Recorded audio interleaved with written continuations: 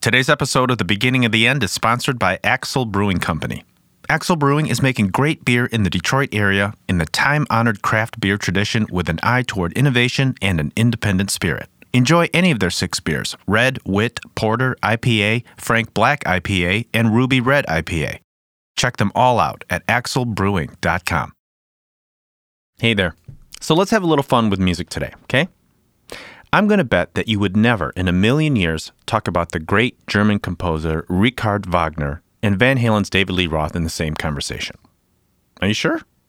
How about Claude Debussy, the great French Impressionist composer and late singer of Nirvana, Kurt Cobain? Now wait a minute. Don't turn off the radio. I promise I'm going to try to make this fun for you. Because it turns out that all of these people can tell the story of how dominance, by its very nature, is really the beginning of the end. From WDET in Detroit, you're listening to The Beginning of the End.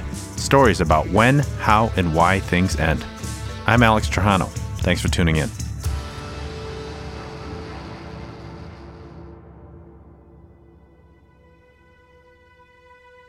Richard Wagner was a German composer who wrote these powerful works that were huge and grandiose.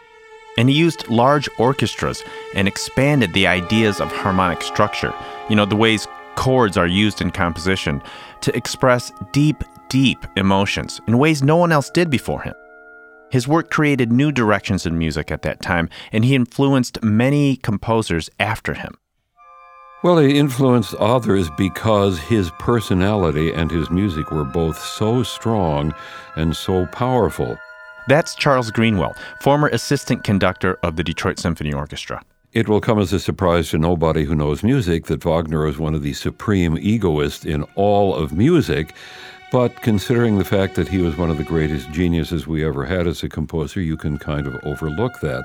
But again, not just his music, but the way he conducted. And when he conducted some of his own music, of course, he had a way of doing it that was just tremendously powerful and spellbinding.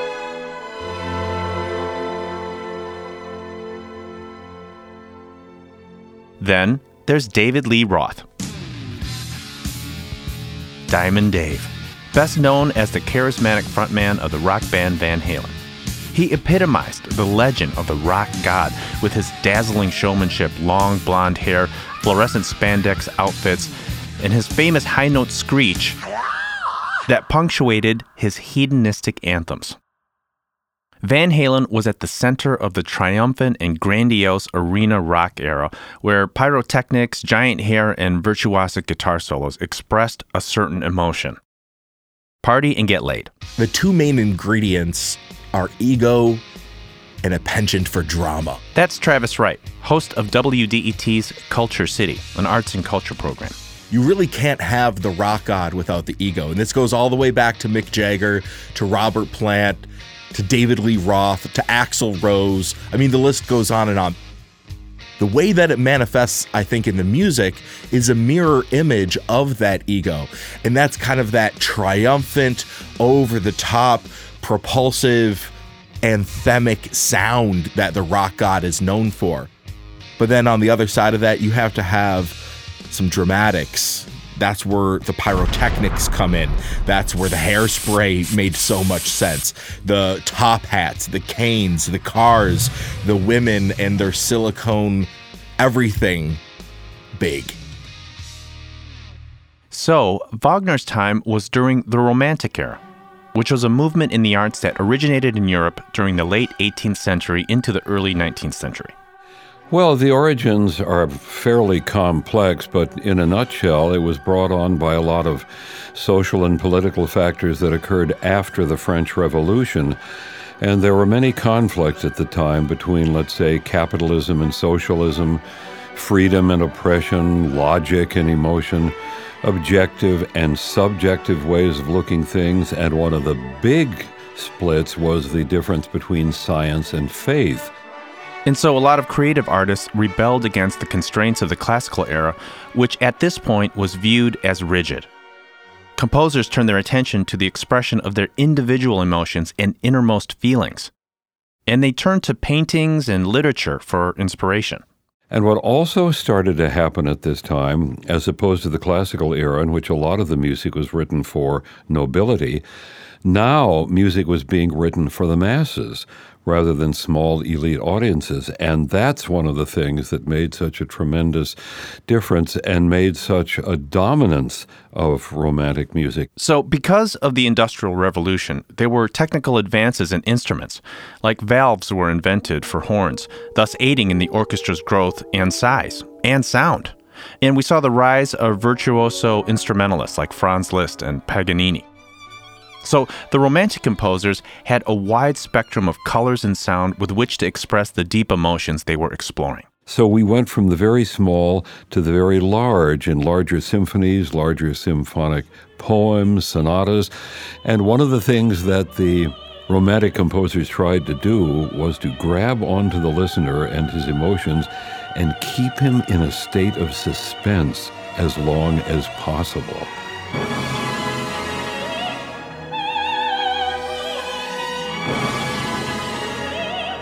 Yes, this is the voice of the great Wagnerian soprano Birgit Nilsson.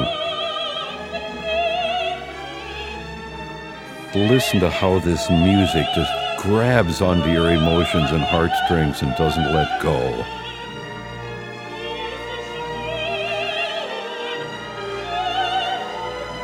It seems like during this period there's such an importance on this creating tension, tension. Just yes. never let go, which keeps you at the edge of your seat, and then there's this giant payoff, but it's huge every time.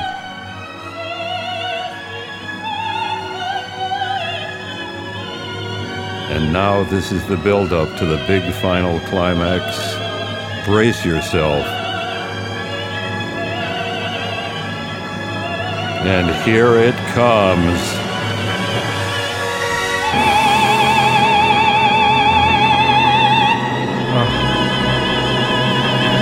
Literally chills on my arm. Oh, yes. And tears in your eyes. That to me is just the epitome of the romantic spirit, the intensity, the power in that music. For me, that has never been surpassed. A truly amazing piece of music drama from the hands of the one and only Richard Wagner. Now, the rock god archetype of David Lee Roth saw its prominence in the late 20th century and gave rise to glam metal, a subgenre of hard rock that kind of infused pop-influenced guitar riffs and catchy hooks. This is the era of great flamboyance. Wait, that's a word, right? Yeah, that's a word. So when hair metal blows up, this is politically at the same time of like Ronald Reagan and Reaganomics and the whole idea of like 80s excess, people buying into the idea of trickle down. You know, for a while there, the coming out of the Carter administration, coming out of Iran-Contra into the Cold War era, which was more hands-off, but more than that, I think it really has to do with falling in line of the mass commercialization of everything. This is the generation that gives us MTV. This is the generation that for the first time gives us networks like CNN. Everything is starting to become homogenized. I think of commercialization, and when you think of what commercial music really is, there has to be a sense of ephemera there, right? Like it's not going to last. It's just fun for now. It's disposable. That's the word that I'm looking at. There's something that's fun about it, quick fun, quick, dirty fun, and then it's disposable. I think that encompassed a lot that was going on culturally in the 80s. It was fun, and the more over the top you were, the more fans you had. And because MTV was so huge, music videos were maybe more important than the actual song. So bands looked for ways to be bigger, with more explosions, upside-down drum cage solos, more drugs, more sex, and more makeup. It's about keeping the party vibe alive, not letting it slow down for a moment. You skip that slow power ballad track, you go back and listen to that one with your lady, but at the moment, you are with your homies, you're hanging out, you're crushing some beers, you're about to go to the party, and you got to keep the vibe going from the house to the car to the show. The party can't stop, and I think that a lot of the over-the-top rock god frontman hair metal dudes, the whole purpose was to keep the party going. And it did, with bands like Motley Crue, Rat, and Bon Jovi. And later, in the 90s, we saw the rise of Poison, Cinderella, and a band that became one of the biggest selling rock bands of all time, with maybe one of the biggest rock god frontmen ever. Axl Rose of Guns N' Roses, who, like Wagner, was a huge egoist and larger than life, and also like Wagner, who used opera to express his innermost emotions. Rose did the same thing with the power ballad.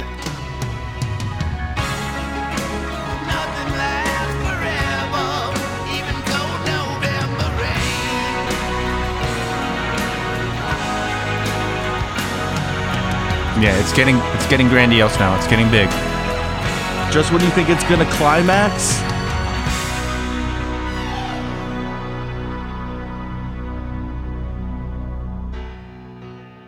here's your tension. This is like the big tension thing. He's going to build it up. And we're going to wait for the release.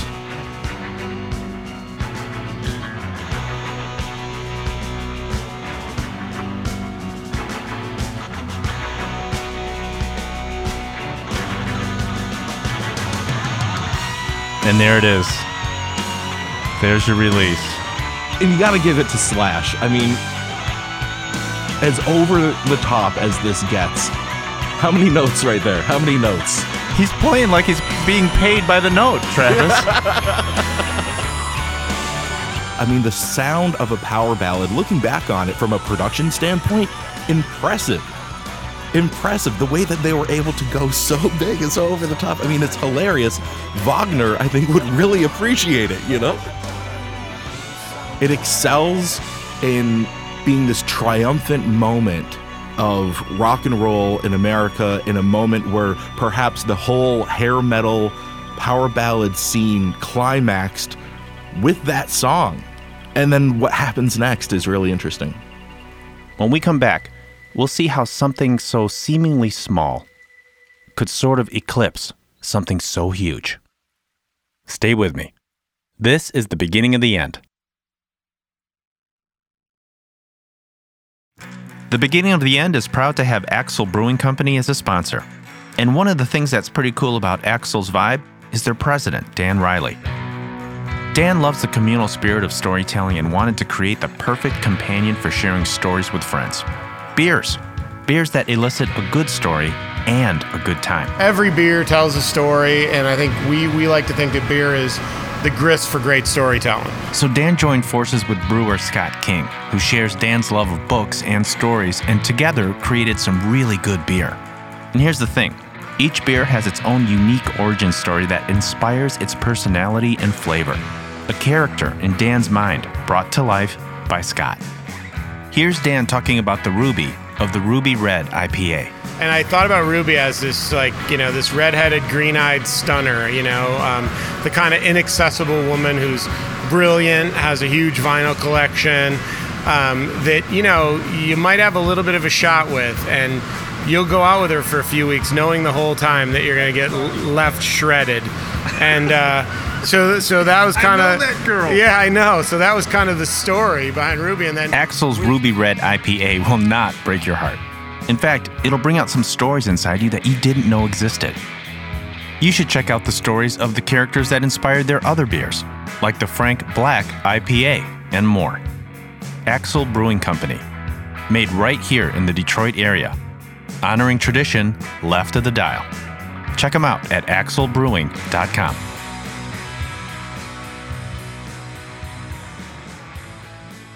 And we're back. This is the beginning of the end. I'm Alex Trajano. So here we are in the late 18th century, where music was dominated by the German romanticism of Wagner. And in the late 1980s and 90s, the rock gods like David Lee Roth and Axl Rose topped the charts. Both epic and grandiose and influential, and in their dominance, both were poised to be eclipsed by something completely opposite of themselves. The people that took Wagner as just too much, they thought he'd gone overboard emotionally, musically, and they decided something had to be done about it. The rock god hair metal era is the peak of the extrovert. audiences were ready for something more poignant.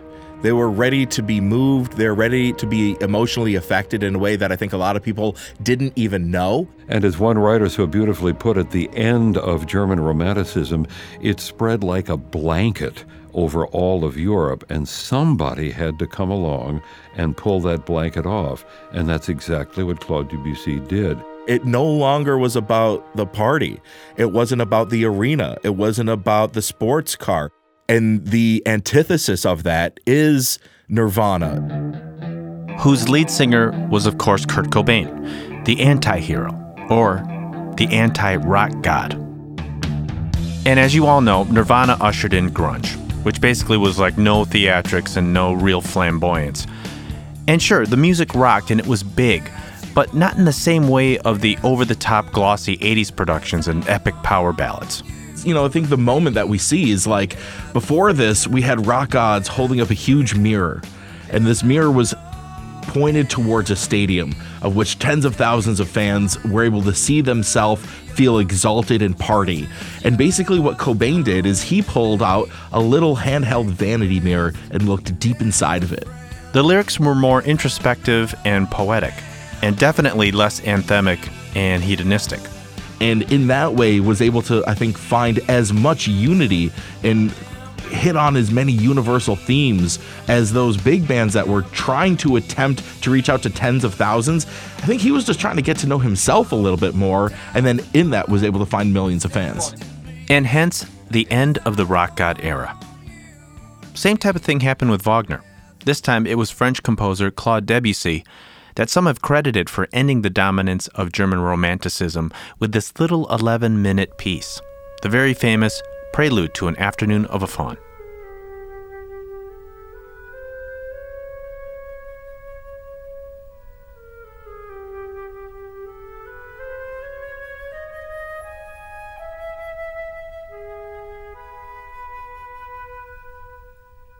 This was like a door opening onto a whole new landscape, and many people who were tired of Romanticism and the heaviness that it provided, they went through this door looking for new landscapes, new sounds.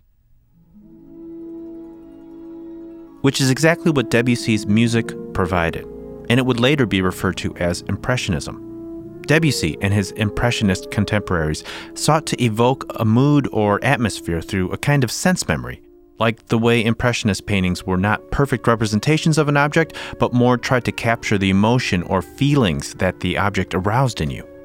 As opposed to the achieving of the sublime, like Wagner wanted to do, now they wanted to achieve beauty for its own sake. He had a couple of wonderful comments toward the end of his life.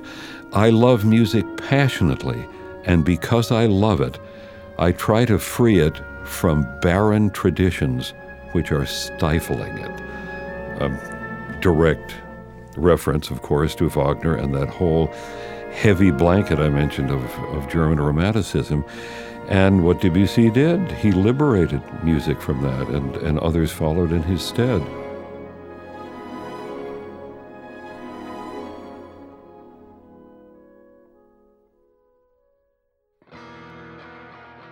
So here's the thing. I'm the kind of guy that when I fall in love with a record or a song, I'll listen to it over and over again, till it loses its power on me. I recently did that with the new Tame Impala record called Currents. There's a song in there called Yes, I'm Changing, and I literally listened to that song 8 times in a row when I first heard it, for days. And that whole record feels so good. It was spun over and over again in the car. And then one day I put it on, and the excitement was kind of gone on me. I still love the record, it's still in my awesome pile, but it just didn't set me on fire like it did for those weeks that I listened to it over and over again. It's like my soul is looking for something new, like always in the background. And I think it's the same thing with any creative movement. Something dominates or grips us culturally and we're fascinated by it, we consume it, we pay the big bucks for it, and it becomes kind of the new normal. And when that happens, it instantly and naturally leaves room for a new idea to emerge, and then the cycle starts all over again. I mean, there might not have been a Debussy if Wagner wasn't so successful. Same for Roth and Cobain. And I think that's just how we are as human beings, and I'm glad. Because I really like the idea that when something ends, it's really the beginning of something new. Which, by the way, I could use a new record to obsess over. So send me some ideas, would you? And thanks so much for listening. You made it to the end. The Beginning of the End is a production of WDET and is made by me and Shelby Jopi. Thanks to Charles Greenwell and Travis Wright for talking to me, and thanks to Laura Weber Davis and Lou Bluen for editorial support. Our intern is Max David Howard, and our theme is by Detroit's own Duende. Big thanks to our sponsor, Axel Brewing, who are making some really great beers right here in the Detroit area. Check them out at axelbrewing.com. I'm Alex Trajano, on Twitter at @TrajanoDetroit, and so is the show at BOTE Podcast. You can subscribe to the show on iTunes or however you get your podcast, and as always, you can help the show grow by writing a review in iTunes, and I'd really, really appreciate that. If you have a Beginning of the End story, go to our website and find out how you can share it with us. Maybe I'll call you for an interview. Our website is beginningoftheend.org. And thanks again for listening. See you next time. The End.